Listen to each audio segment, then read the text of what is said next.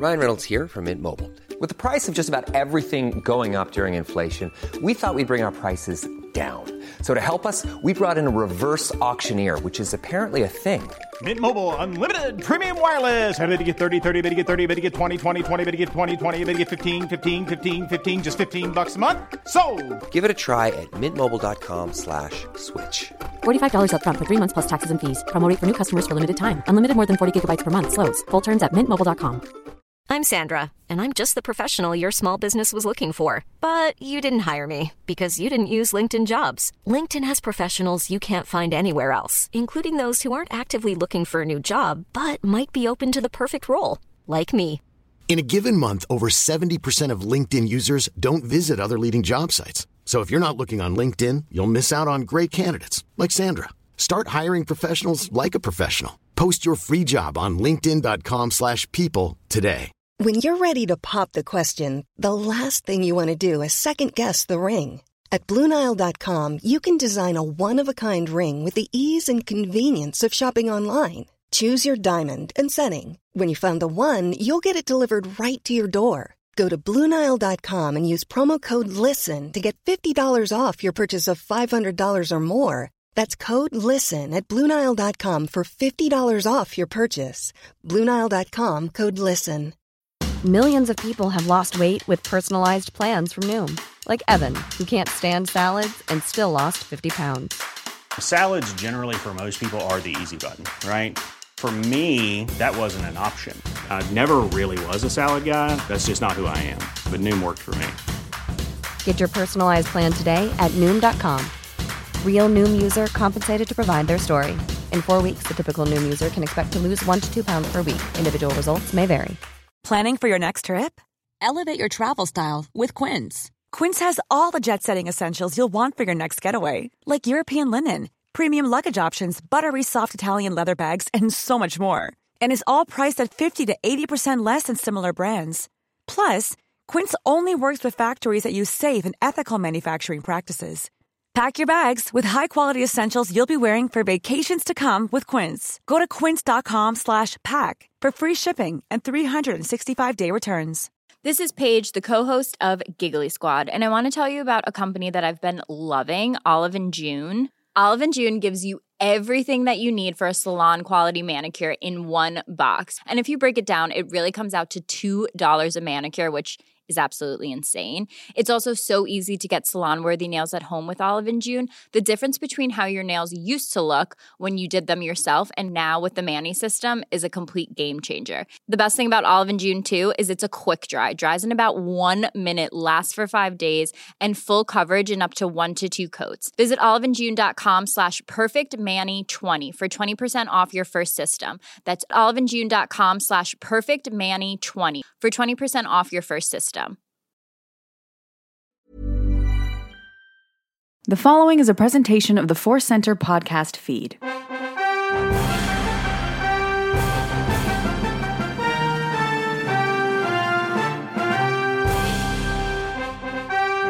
From the center of the galaxy, this is the Force Center podcast feed. Now it's time for Spotlight Star Wars with your host, Ken Napzok. We got a great episode of Spotlight Star Wars on tap for you guys. Geek Girl Diva Shane O'Neill back in studio. You love her work on Star Wars Ranked. Well, the last time she was here, we recorded a Star Wars Ranked, and she said, well, I got something else on my mind. I don't have a place to talk about it. I'm like, yeah, you do. Yeah, Force Center. So, Geek Girl Diva and I had a conversation about L3, the solo novel. It was before I, or actually read the solo novel, so it's a couple weeks old, but we're still going to listen to it and see where my mind falls now. And we'll get a follow-up from her down the line as well. Got a listener memory from a longtime Force Center fan. An in memoriam, we try to pull your heartstrings with these in memoriams. This one might, it's not going to be any different. At least I hope. I wanted to have a little fun, though, with lightsaber fighting forms today. All right, if you listen to Force Center long enough, you've heard me say I'm not a Legends guy. I'm not a Legends fan. I didn't really take a deep dive into the expanded universe. I started to, along with a lot of people in the mid-'90s, and for me, after the Heir to the Empire trilogy, the Jedi Academy trilogy, I just wasn't my Star Wars, and I separated myself from it, and that's okay. And it's okay if you loved Legends and still love Legends. And it's okay if, say, you don't like Solo, and I do. That's how we're all going to have to get along as Star Wars fans. We're going to have to hold on to each other tightly and weather these Star Wars fandom storms. And I think it's okay. But I wanted to take some time and go into the lightsaber combat forms, which they're canon. I know there's 7 of them, but I couldn't tell you Form 1 from Form 2 or Form 50. I don't know. I just never have. It's a blind spot of my knowledge, but I wanted to have some fun with it today because I think it's one of many interesting things that have popped up in Star Wars Legends, Expanded Universe, and that's why a lot of those things do end up reappearing in new Star Wars canon, get pulled back in to Star Wars canon, or they are there just maybe in a not as robust form. And I think lightsaber combat forms is canon, and always has been canon since they popped up, but it's not, there's not textbook after textbook in Star Wars canon yet. Maybe it will be, but it's fun. I get it. I don't particularly need to know what my favorite Jedi's lightsaber forms are. It doesn't factor into the story or my enjoyment of the story for me, but I do think it's interesting. I've never had a problem with that. It's actually kind of fun. It makes sense. If we're going to get that detailed into fandom, if I know the different type of blasters, and we're not just saying Stormtrooper blasters, but we're saying E11s, like it would make sense, especially coming out of the prequel era. If we're seeing Yoda teach some younglings, and in turn teaching Obi-Wan about maps and deleted planets, if we're seeing that kind of stuff, it would make sense that the Jedi would obviously have some sort of combat school, some combat classes and lessons, and thoughts and approaches on that. In fact, I'm interested in this notion that until the Clone Wars, it had been a while since Jedi had kind of really had to break out the lightsabers. Now, again, did they? Yeah, even in Phantom Menace, we saw Qui-Gon and Obi-Wan have to break them out. And we know in other adventures, between Phantom Menace and Clone Wars, the young that Obi-Wan and Anakin comic, which was interesting, not my favorite, but it had some good stuff. They break them out there. We know lightsabers were in use, but since the war with the Sith, I have to imagine, until we get more information, lightsaber combat, just like Jedi becoming generals, not something they really dealt with on a regular basis. So it would make sense to me, too, following the Clone Wars, that would be kind of a refocus on the styles, on the training. And today, here, live, I'm recording live. The show's not live. I'm recording live, and I have not looked at these lightsaber forms. I have them up on a little page on my computer box, and live to tape, I'm going to go through them with you guys and maybe try to find the form that I would want and the forms that maybe I like based on the Jedi that use them. Now, from this vantage point, from where I'm sitting right now, I'll tell you guys, if you ask me, hey, Ken, what's your lightsaber form? Which one do you want to use? It's Vader's. Not Anakin's, Vader's. Now, what is Vader's style? To me, it's just wrecking shop. Yeah. Does he have a form? I'm sure he does. I'm sure we're going to find out. Did Vader still kind of take Anakin's forms and then add some new stuff in, some new wrinkles that he learned from Palpatine and other places and sources along the way? I'm sure. I'm sure he did some sparring with the Inquisitors and picked up some new tricks along the way. I don't think Vader's the type of being that would hold himself to one particular form, and that's why I like it. The Rogue One hallway scene, I don't think Vader has a form. The form is death, as in you're about to die because Vader's here. I like that kind of mauling tactic. I've done, I haven't trained in any sword fighting class, anything, by the way, but I've jokingly played around with some people who are trained in broadsword fighting, all that kind of stuff, with a couple lightsabers around the office, that kind of thing. And here they are trying to do this and do all their wonderful training, and I'm just like, I've got a baseball bat and I'm hitting a piñata at a birthday party. That's my lightsaber fighting form. And I think Vader might be the closest to that. So let's do it. I'm going to bring up the old internet page, our friend Wikipedia. We like going there. And I've got some lightsaber combat. Now there's a Legends tab. You tick on over to the Legends tab. Click. Did I say tick? I meant click. But tick. You can tick on over as well. And that is a lot. There is a lot of stuff. We got mover. Oh wow, we got Good information here in the Legends tab for lightsaber combat forms. But we're going to go up to the canon tab. It's still a little quicker for me to read here. And you look, hey, if you're at home, I don't encourage this if you're driving and listening, but if you're at home, bring it up right now. Press pause on the podcast. Boop. Boop. Now you're back, and you got the Wikipedia page up right now as well. Canon tab. It's got the quote from Obi-Wan up top. You can't win, Darth. If you strike me down, I shall become more powerful than you can possibly imagine. That's great. All right, let's go. I know there's 7 forms. And I'm going to read these. I have to click, not tick, but click on over. Form 1, Shi-Cho, all right? That is Form 1. Notable practitioners, interesting. The Grand Inquisitor, former Jedi Temple Guard, Kit Fisto. Kit Fisto, Form 1. Form 2, and some of you are probably like, yeah, Ken, I know the forms. Well, good for you. I'm learning. Form 2 is Mugashi. Oh, Mugashi is Form 2.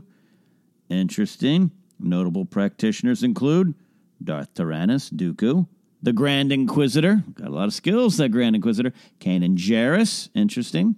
Ki-Adi-Mundi, and Asajj Ventress. It does note Kanan Jarrus, possibly. Okay. It would make sense that Asajj Ventress would learn this from Dooku. And they're saying the reason, after being rendered blind, Kanan Jarrus trained Sabine Wren with a stance similar to Dooku, suggesting some familiarity with Form 2. All right, Form 3. Form 3 is also known as the Way of the Mynock, or Chorizo. But I like Form 3, the Way of the Mynock. That sounds like a great Star Wars story we need. I like that. All right, so notable practitioners. Again, the Grand Inquisitors listed here. Woo, got some skills. Depa Billaba, and then Caleb Dume. That would make sense. Barra Sophie, Luminara Unduli. That would make sense. They're trained together. And Obi-Wan Kenobi. And that would make sense because there's a picture here from the comics, and this is actually from the Kanan comics, so it's Depa Billaba and young Caleb Dume. And they do that kind of, how do you describe it? The pointing. So they got the lightsaber back in their hand, but it's pointed, and then their other hand's pointed out. Obi-Wan does that in the Clone Wars and in Attack of the Clones and Revenge of the Sith, right? He does that with General Grievous and Sith, particularly. That comes to mind. That's Form 3, the Way of the Mynock. Form 4, Utaru. Form 4, Utaru. Notable practitioners. Let me guess. The Grand Inquisitor. All right. I guess he's got to learn it all. To defeat everybody, you must learn it all. Aayla Secura, Anakin Skywalker, Yoda. Okay. Taru is best used to defend against incoming projectiles and was best suited for open spaces. Okay. That makes some sense. They're saying Anakin made adjustments to the classic Form 4 techniques and demonstrated them in the holographic recording later found in Kanan Jarrus' holocron from Rebels and then from Sith as well. So, interesting. Form 4, Utaru. That would be Anakin Skywalker's. There's even a quote, keeping your saber moving is key to deflecting the fire from multiple adversaries, fluid motion, one into the next one, and so on. I've made some adjustments to the classic form for techniques that I think you'll find work well against droids and other ranged attackers. Here, I'll show you. And that's from Rebels. So, all right, I do remember that now a little bit more.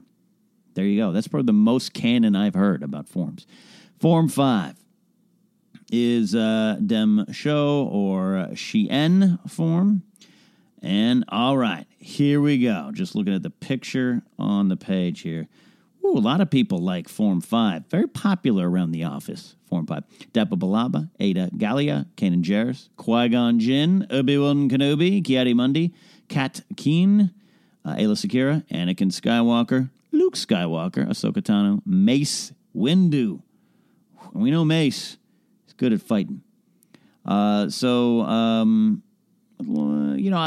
Luke, we know, it depends on what you're saying. Did he just pick something up? What did he have? Where did he learn this? Oh, Luke, just learning on the fly. But if Obi-Wan knew this one as well, that would make some sense. And if Anakin practiced it also. So Form 5. Form 6. This is Nieman. N-I-M-A-N. Nieman. This is Form 6, Ahsoka Tano, Grand Inquisitor. Now, this was, it was used to combine double-bladed lightsaber combat with other Force abilities like pushes and lifts. And then we do have, what do we have here? We've got a quote from Barra Sophie. You often use a variant of Form 5, but if you use Form 6 against me, it would have been more effective. Barra Sophie to Ahsoka Tano. So there you have even more. It's more canon than even I care to admit. Final form. We've reached our final form. This is Vapad or Juyo. Form 7. Guess what? You know who knows it? The Grand Inquisitor, Depa Billaba, Mace Windu, and Darth Maul. My apprentice, Darth Maul. And this one is considered the most aggressive and unpredictable form. Mace Windu was a notable practitioner, and reading from Wikipedia, of course, it was the only known master of the form in the Jedi Order that had not fallen to the dark side of the Force. It was also very popular among the Sith. Darth Maul was one such practitioner, as was, of course, the Grand Inquisitor. It makes sense. The Grand Inquisitor's got to study everything. He's got to know. Good job, Inquisitor. What a good student. Okay, so those are the forms. I want to know your forms.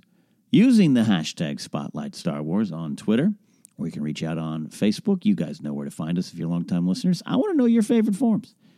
I'm serious about this. I want to know your forms. Better yet, if you send a picture of yourself with a lightsaber, we'll retweet it. I'm sure we'll retweet it, and I'm sure everyone will love it, not make fun of you. I'm kidding. What was the lightsaber kid in his garage? What was his form? You know what his form was? Cool. Because I've done that. And there, before the grace of God, go I. A couple years later, if technology had been a little bit more easier to obtain, a couple years later, I think I'm Lightsaber Kid. Who doesn't like grabbing a flashlight and pretending you got a lightsaber? I used to have a big 4-cell D battery flashlight things. I used to pretend that was a blaster. Good old E11. So we're talking about lightsabers. Let's talk about Lightsaber Kid. That poor Lightsaber Kid, and it did kind of ruin his life. I mean, he was affected by it. It's funny. We used to love joking around with it, but you know what? I would have been there too. His form was awesome. All right, so looking at all these, I go back to Form 4. I'm intrigued by what we got going on here.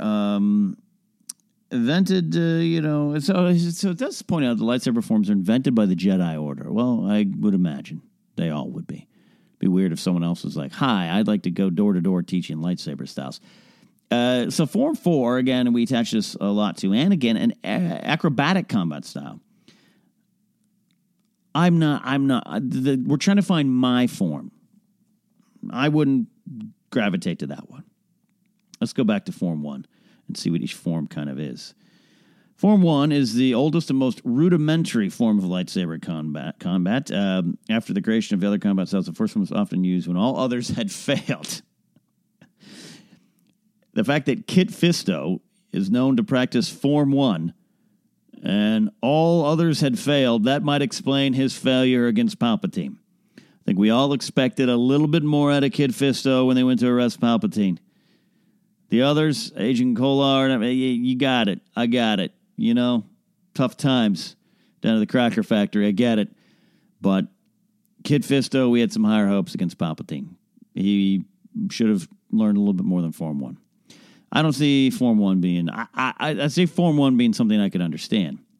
Form 2 is a more graceful combat style. All right? It's more graceful. Specialist form for duels with opponents belonging to the Sith Order. Form 2 relied on careful and controlled strikes instead of power and strength. That is great for Ventress. That makes sense. Ki-Adi-Mundi does have some grace to him. I understand the Jairus thing a little bit. And Dooku. That makes sense with Dooku. I love Dooku's style. I love his curved hilts. I love everything about what Dooku's got going on. And that makes some sense. All right, it makes some sense. but it's graceful. It's not for me. I'm not a particularly graceful athlete. Form 3, focused on defense and attack. This is the one, again, that we attribute a lot to Obi-Wan Kenobi.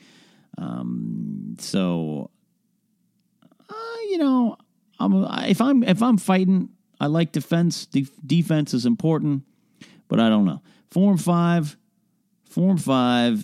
turning. I like Form 5. Form 5 allowed a Jedi to deflect blaster fire back at the opponent, turning the Jedi's defense into offensive action. The Diem Show variant, Form 5 was also based on defending with solid blocks and parries and immediately counter with strong counterattacks. It was geared toward and created for the lightsaber combat, but also reasonably useful for blast deflection. Again, that would make sense why Vader had it, and that's the picture. They don't say Vader, they say Anakin, but I'm getting picky on that. But the picture here on Wikipedia is of Vader. That makes sense. Ahsoka Tano was known to prefer this as well. So I'm leaning towards Form 5. What's your guys' form right now? What's your leader in the clubhouse? Form 6. This is more, again, the double-bladed one. I don't have the skill or grace to have a double-bladed lightsaber. I know I'm not going to use Form 6. Go back to Form 7. Again, Form 7, aggressive and unpredictable. Mace Windu's form.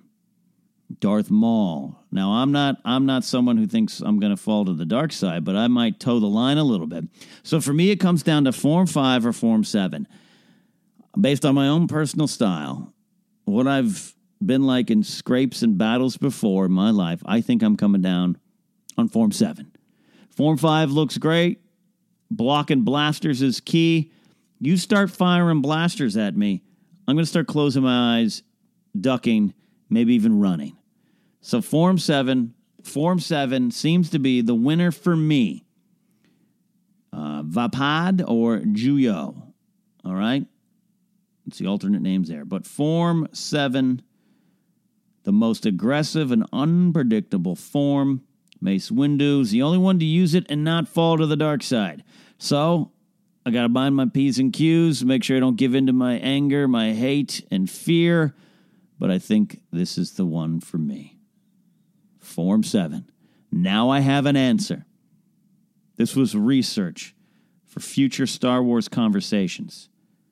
Hey, Ken, what's your favorite lightsaber form? Oh, Form 7, Vapad. Are you familiar with it? Let me tell you. Mace Windu used it, and it's aggressive and unpredictable, just like me, said the most predictable man in the world. All right, that was good. What is your form? Seriously, let me know. And let me know your thoughts on forms. Again, still not one of the things I feel I need to know as a Star Wars fan. It doesn't add too much to the story for me. But for you, this might be something you really like. I know people who are fans of combat training, combat fighting for actors, a lot of that kind of stuff. This might appeal to them. And it's a little fine detail in the Star Wars galaxy, and we love those fine details. So it makes sense that lightsaber forms would be important. And I got mine, Form 7. All right, let's go to this interview. This is interesting. We being me and Shayna O'Neill, Geek Girl Diva. She's come in for Star Wars Ranked a few times and knocked it out of the park. We're going to have her back again. We're going to have her on other stuff too, but I love her on Star Wars Ranked. She's really great. Understands Star Wars Rebels better than anyone I've ever met. And I know a lot of great Star Wars Rebels fans, insightful ones. But she had something else on her mind, and it was about this L3 thing in Solo. Both in the movie, but in the novel. And the excerpt had come out, and we were talking about it, and she was upset by it. She had some questions about it. And she also had some stuff about L3 not getting enough credit for the Kessel Run, which is interesting to me. So she said, I don't really have a place to talk about it. As I said up top, I told her, yeah, you do. Force Center's here for you. So we recorded this. I'm putting this out now. But since then, I have read the book. I don't know if she's had the chance. In fact, you heard Joseph and I review it this past week here on Force Center. If you haven't, feel free to stop now, go back and check it out, or check it out after, and contrast and compare to see where my thoughts come down on. I hadn't read it. I wanted to get in context, the full context. Same with Shayna, but we wanted to talk about it now. And I know now from where I stand, having recorded the review, we put it out, having read the book, which I quite enjoyed. The L3 stuff, It's got some interesting little sticking points. And if you're someone who's, a little rankled by the fact that L3, a droid who wanted to provide freedom for other droids, who found her own kind of freedom, being stuck in the Falcon was an interesting choice. It works on some angles. I think the book does a good job in trying to get you to that point. But the book also maybe makes a point of also saying why it doesn't work, or maybe the book just doesn't make much sense in that regard. It was a little troubling thing for Joseph and I to come down on a final decision, and the truth is we don't have a final decision on what we think of this big plot point. It's a little confusing, a little muddied, and you know what? That's okay. That happens from time to time. But without further ado, Geek Girl Diva had some thoughts, and here she is to talk about it right now here on Spotlight Star Wars.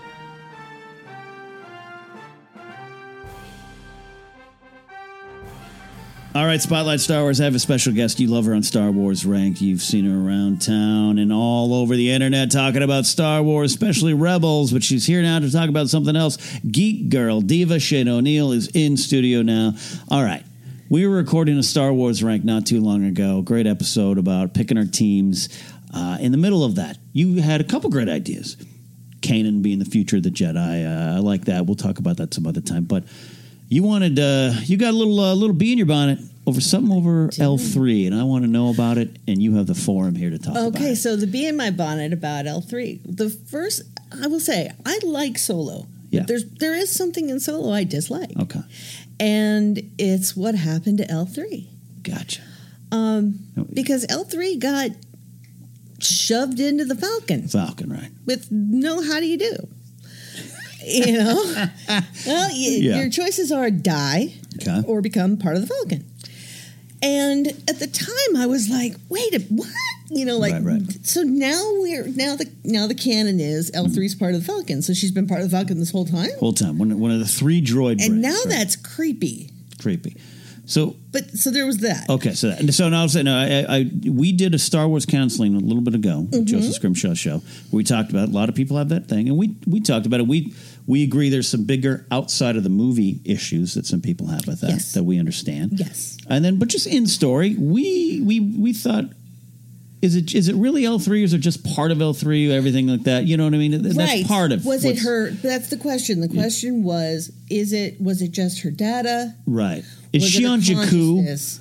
Right. Going, what's happening to me? Get out of here. Right. If Unkar Plot comes in here again, it's the worst L3 voice in the world, but roll with me, people. All right. So, yeah, I hear you there. I get that. And the big question was, and a lot of people said, well, maybe it's not her consciousness. Maybe it's her data.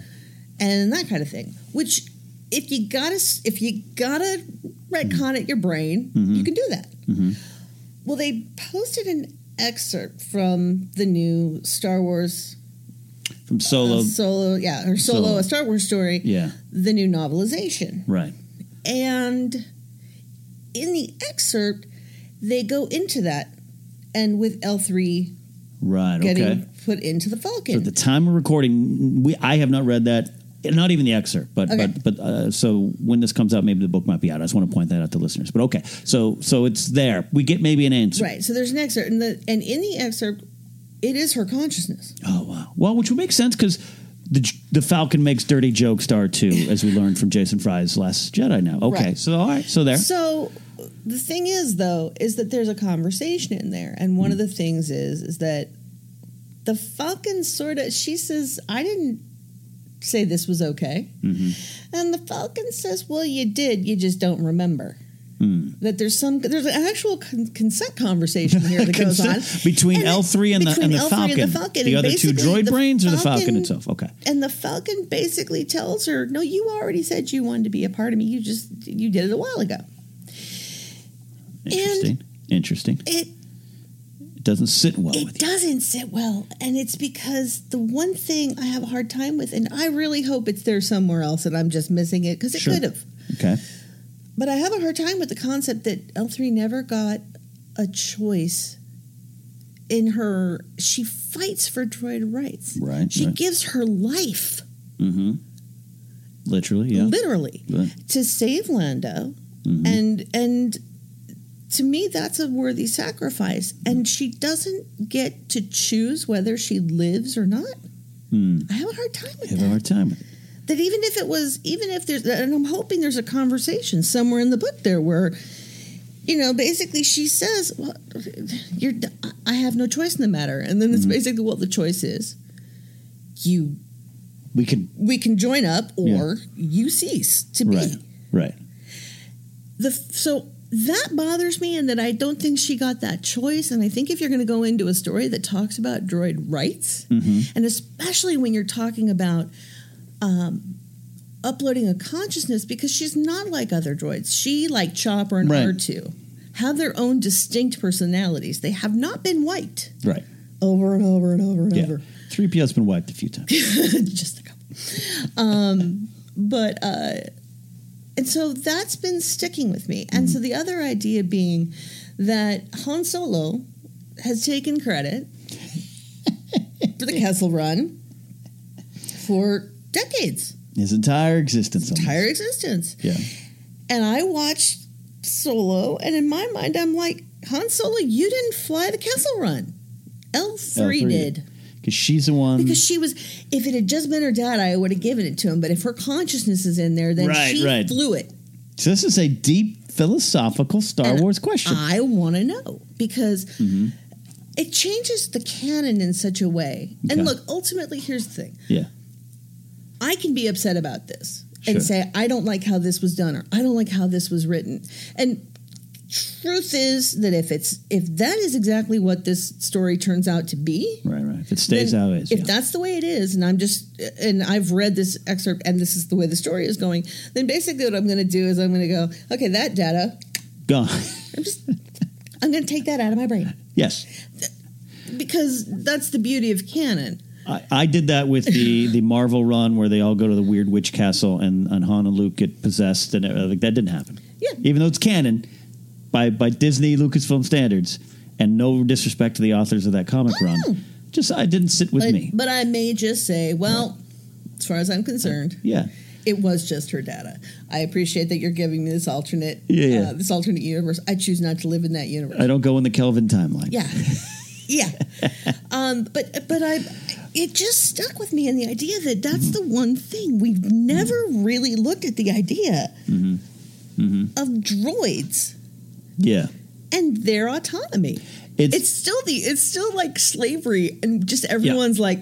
It's weird because growing up, we definitely didn't really think about it, because I think in a way R2 and 3PO were their own characters, and as grown up, and then as the story expands and the story goes, then that starts to come up, and then it's also weird because I've always looked at IG-88. We just accepted that this droid was a bounty hunter, that he decided now his programming was to go kill people. So it was always there in front of us, whether Lucas intended it or not. And I think most of the time he probably didn't. Right. But I am interested now because it's being brought up. Kasdan John puts it in to Solo. That was something on his mind. Like, yes, droid rights.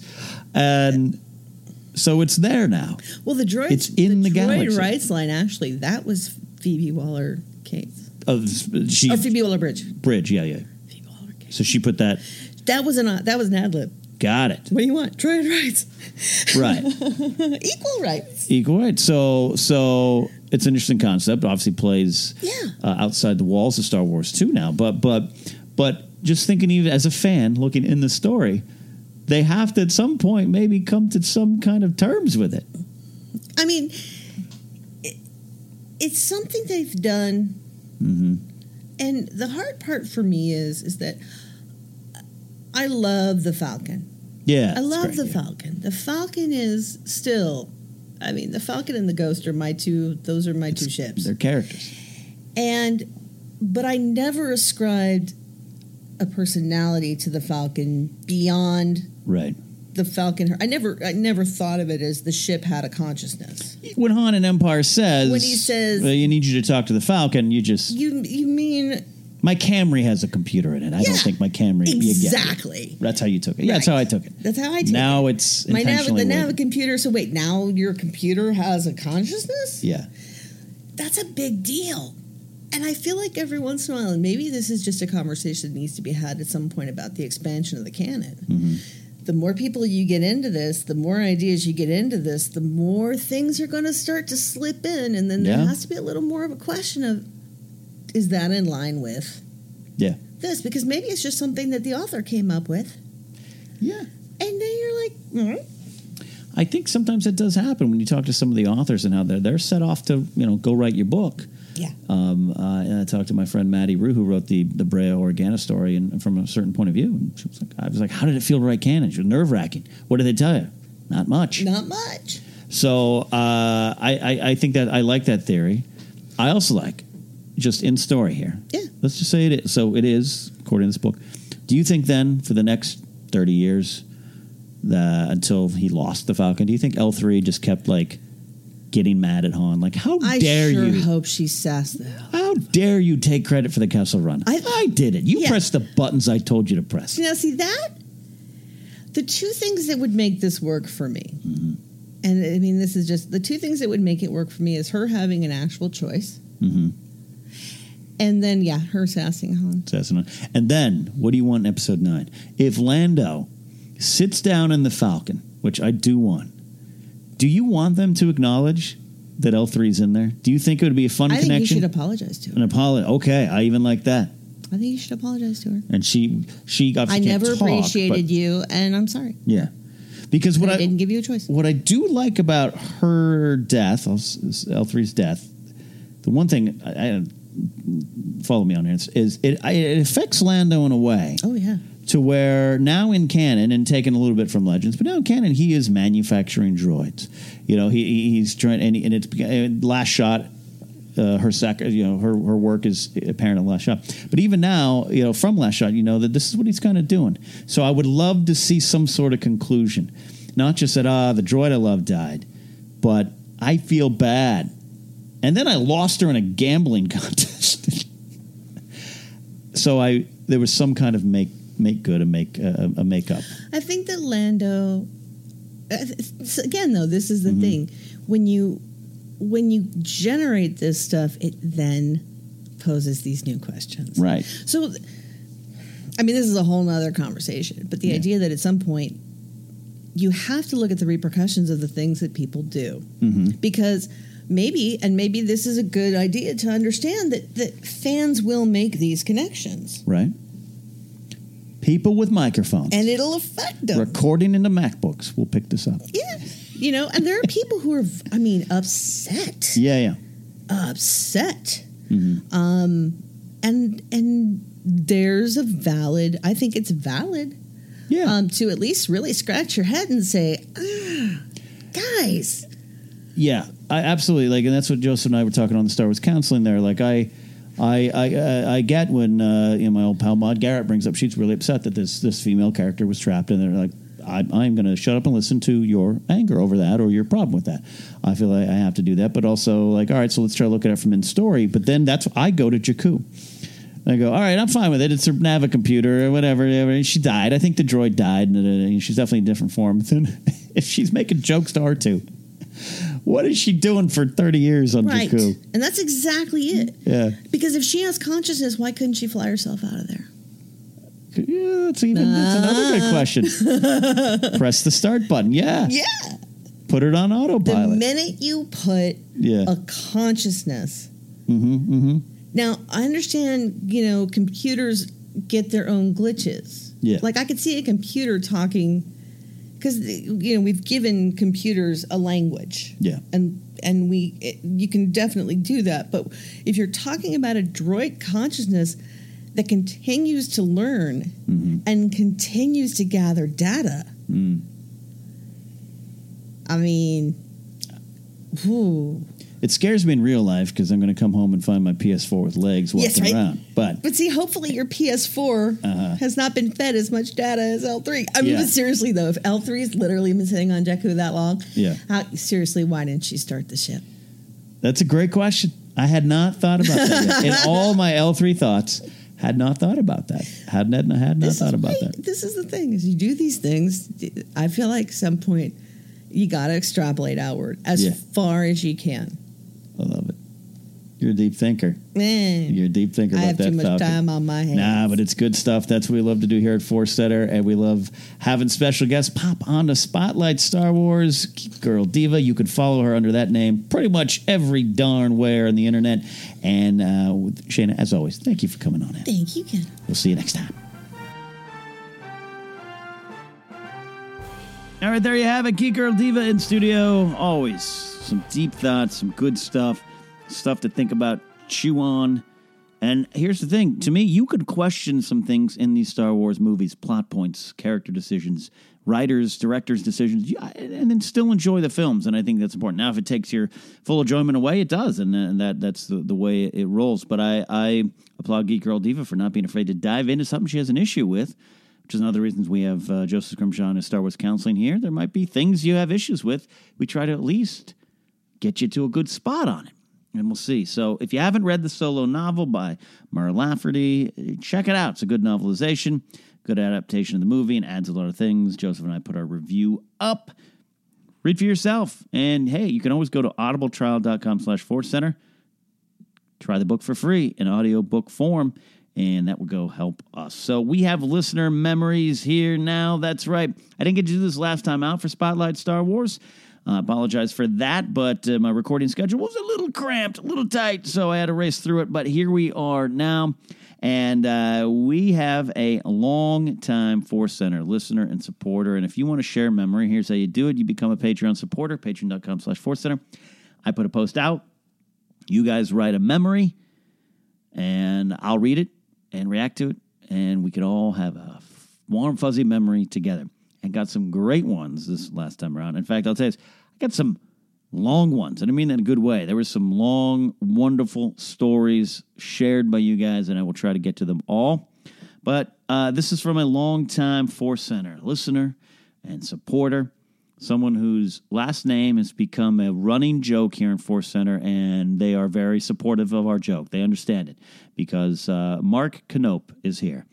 And Mark Knope, we call Knope, Kneep. We, at one point, just so forgot how to say the name correctly, even though Mark tweeted us a few times, that I actually, even now, I'm not sure if I'm saying the right one or the jokey one. But Mark's been a great sport from the beginning and a great, insightful, wonderful supporter. So Mark Knope is here with this listener memory. Allow me to read. I sometimes get jealous, Mark writes, when I hear people talk about how they grew up with Star Wars. I did see The Phantom Menace in theaters when I was 11 years old, and I enjoyed the movie, but it didn't turn me into a fan. I didn't even see Clones, Attack of the Clones, or Revenge of the Sith when they were released. At some point, I did buy the Blu-ray box set of episodes 1 through 6, but it was collecting dust on my shelf for a couple of years. Fast forward to 2015, the Chewie, We're Home trailer got me. I finally decided to watch the movies on Blu-ray and absolutely loved them. But The Force Awakens is really responsible for turning me into the fan I am today. My favorite memory during all of this happened on December 11th, 2017. I'd entered a contest and won 2 tickets for the Dutch premiere of The Last Jedi. I remember Mark tweeting about this. I've heard a lot of people mention how they needed a second viewing to really appreciate the movie, but I loved it right away. Getting the chance to see the movie a couple of days early was great. Seeing it in a theater full of Star Wars fans was an amazing experience I will never forget.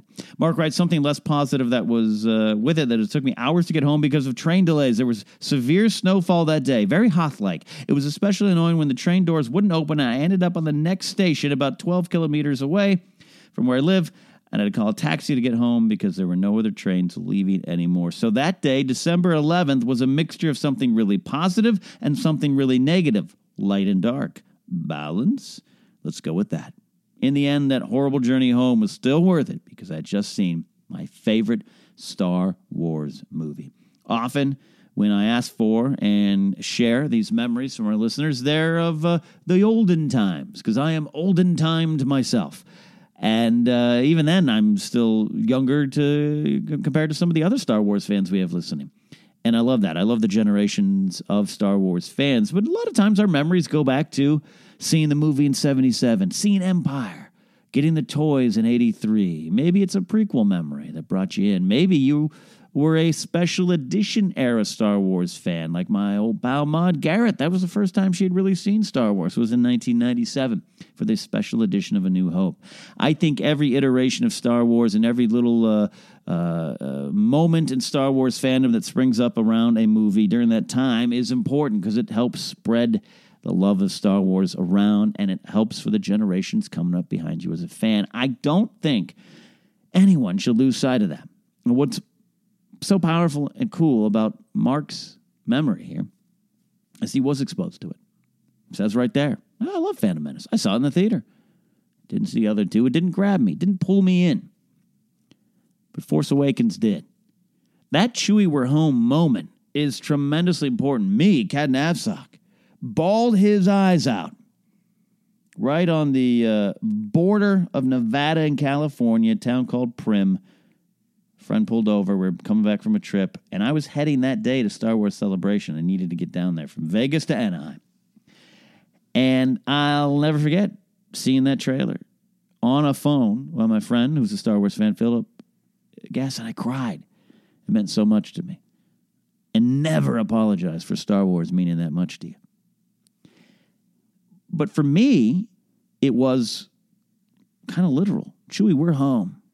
We're getting new Star Wars. We're getting new Star Wars. And at that point in 2015, the movie's still a few months away, like, we didn't know what we were getting. Whether you are completely into The Force Awakens or not, I think you have to say, at least it's a pretty big budget movie that worked. And that's hard these days. Yeah, Force Awakens was stripped down. It was simple. It was a soft reboot. I completely buy into that notion. It had similar points to not just A New Hope, but Empire and Return of the Jedi as well. The ships were the same. Oh, we got X-Wings. We got TIE Fighters. We got the Falcon. We got people we know. We got even Stormtroopers again. The First Order is like a newer version of the Empire. Okay. And I remember early on thinking, all right, we just basically got the Empire versus the Rebels again. All right, I guess we'll roll with it. That was before I'd seen the movie. And then I got it, and I bought in. And I bought in because of what Mark just wrote. It ignited the spark that would make him a fan, as Holdo would not really say, but kind of say. And I love that.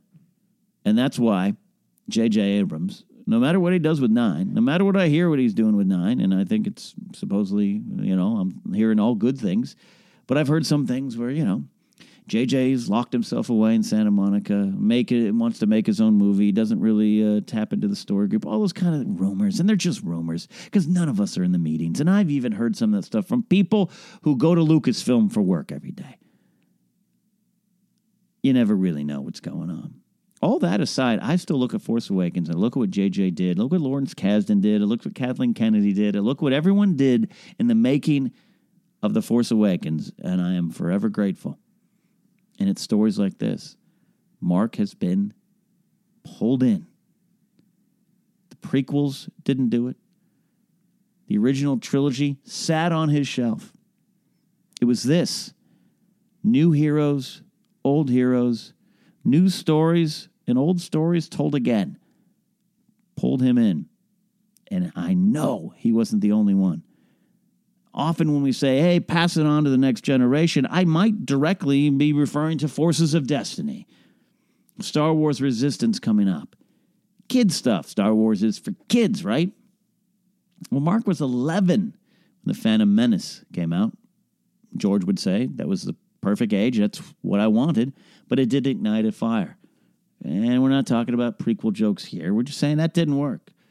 The pull of the original trilogy didn't work. It was this stuff, and Mark was not a quote-unquote kid. Don't worry, Mark. You're still very young. And I love that. I love that Star Wars will roll on, and every generation will find it organically, but now they have much, much more to choose from. So when I see the trailer for Star Wars Resistance, for me, this is the first time I've looked at something and said, I'll watch it. At this point, I don't know if I'm going to be fully invested into it. It's the first time I've said that to myself in new Star Wars canon and eras. Everything else, Forces of Destiny, I love. I had the fortune enough to become friends with Jennifer Murrow, who wrote the first 2 seasons of Forces of Destiny. I love it. And yeah, it's definitely for kids at times. I mean, really, really for kids. I look at some of the other stuff. Star Wars Rebels at first didn't grab me. I think I was taking it too serious. And then the moment I released, Star Wars Rebels got serious. Resistance is the first thing that I'm like, I don't know, it might not be for me. But I still think it's very important to not lose sight of the fact that there are others out there. We want this to keep going. We want this to be passed on to other people. I don't want Star Wars to end. I don't want the light to burn out. And I don't give a damn about Disney and Lucasfilm and what they're doing, because I think they put out some great stuff. Have they put out some weird stuff as well? Yeah. But also, so did George. I'm not talking about the prequels. I've been rewatching the Clone Wars, and I'm like, wow, George, you've got some interesting thoughts. So, thank you for the memory mark. Thank you for letting Force Awakens into your heart and igniting that fire. I'm sure you're not the only one. So if you're out there, you have a listener memory, you want to share it, you can consider supporting us on Patreon. But if you just want to tweet something out as well and join us in this listener memory, you can do so by following us at Force Center Pod. Use the hashtag Force Center and hashtag Spotlight Star Wars. That is it. But before we leave, as we like to do here on Spotlight Star Wars, we have a special in memoriam. We've had some big ones lately. We've had Biggs. We've had Darth Vader. Well, this is back to a little bit of a smaller, more minor character. But every Star Wars character, no matter how small, their story, their journey, and their end is big to them. We'll see you next time on Spotlight Star Wars.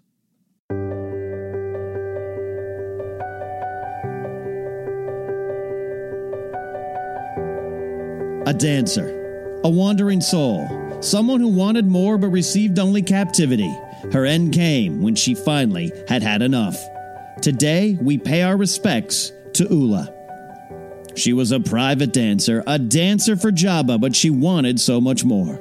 Oola was a proud Twi'lek born on Ryloth, a planet and people long under the oppressive thumb of the Empire, but that never stopped her from honing her natural talent. She learned her craft at one of the best dancing schools on Ryloth. She was an elegant dancer, a soulful performer. It was perhaps no surprise that a strong combination of naive, youthful wanderlust and fierce stubbornness led her to Mos Eisley on the Outer Rim world of Tatooine, with dreams of experiencing life in the opulent palace of a powerful gangster. Legend has it that Oola and another Twi'lek dancer were taken captive by Bib Fortuna, tricked by the Major Domo to Jabba the Hutt. And some claim that later a Jedi Knight dressed in all black attempted to free both. The friend left. Oola stayed. She had made a choice, and that's all she wanted. Oola was a beautiful being, a refined rose among the thorns of the vile Jabba's palace. After being brought into the crime lord's presence, she quickly learned that the palace life she craved was now her prison. She danced every night, a slave to the whims of a monster, and would escape to the grand stages of Ryloth in her mind. Those comforting visions would be jarringly tossed aside from her mind whenever Jabba violently beckoned. As Fortuna once told her, you will please him, even if his only enjoyment is watching you die. And that proved to be too true. Oola had finally had enough. One night, a night like any other, the house band was playing, palace hangers-on were reveling, and Jabba interrupted her dance with a mighty tug of the chain attached firmly around her neck. That was the last time. She defiantly refused Jabba's demands. Oola would no longer suffer at the hands of her oppressor. The cost was her life. Her death was gruesome and a spectacle for the depraved, but never again would Oola be under chains. She was free. Rest in peace, Oola. May you dance freely forever.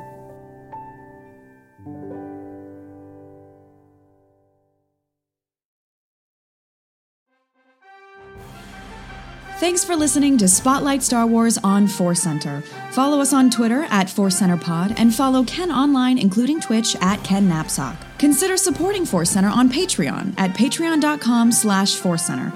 Go to forcecenterpod.podomatic.net for more information and use the hashtag Spotlight Star Wars to join the conversation. Until next time, this has been Spotlight Star Wars on Force Center.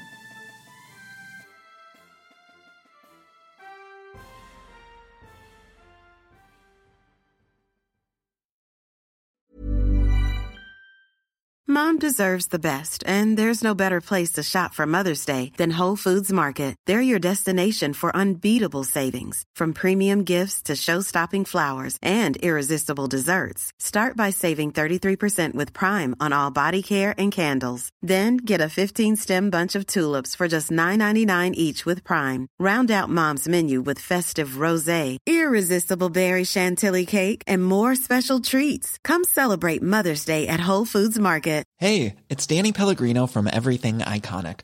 Ready to upgrade your style game without blowing your budget? Check out Quince. They've got all the good stuff, shirts and polos, activewear, and fine leather goods, all at 50 to 80% less than other high-end brands.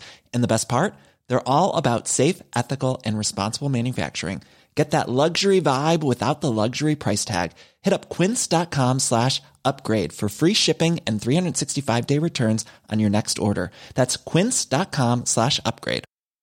Mom deserves the best, and there's no better place to shop for Mother's Day than Whole Foods Market. They're your destination for unbeatable savings, from premium gifts to show-stopping flowers and irresistible desserts. Start by saving 33% with Prime on all body care and candles. Then get a 15-stem bunch of tulips for just $9.99 each with Prime. Round out Mom's menu with festive rosé, irresistible berry chantilly cake, and more special treats. Come celebrate Mother's Day at Whole Foods Market. Hi, I'm Daniel, founder of Pretty Litter. Did you know cats tend to hide symptoms of sickness and pain? I learned this the hard way after losing my cat, Gingy. So I created Pretty Litter, a health monitoring litter that helps detect early signs of illness by changing colors, saving you money and potentially your cat's life. Pretty Litter is veterinarian developed, and it's the easiest way to keep tabs on your fur baby's health right at home. Go to prettylitter.com and use code ACAST for 20% off your first order and a free cat toy. Terms and conditions apply. See site for details. Even when we're on a budget, we still deserve nice things. Quince is a place to scoop up stunning high-end goods for 50 to 80% less than similar brands. They have buttery soft cashmere sweaters starting at $50, luxurious Italian leather bags, and so much more. Plus, Quince only works with factories that use safe, ethical, and responsible manufacturing. Get the high-end goods you'll love without the high price tag with Quince. Go to quince.com/style for free shipping and 365-day returns. When you make decisions for your company, you look for the no-brainers. If you have a lot of mailing to do, Stamps.com is the ultimate no-brainer. Use the Stamps.com mobile app to mail everything you need to keep your business running with up to 89% off USPS and UPS. Make the same no-brainer decision as over 1 million other businesses with Stamps.com. Use code PROGRAM for a special offer. That's Stamps.com, code PROGRAM.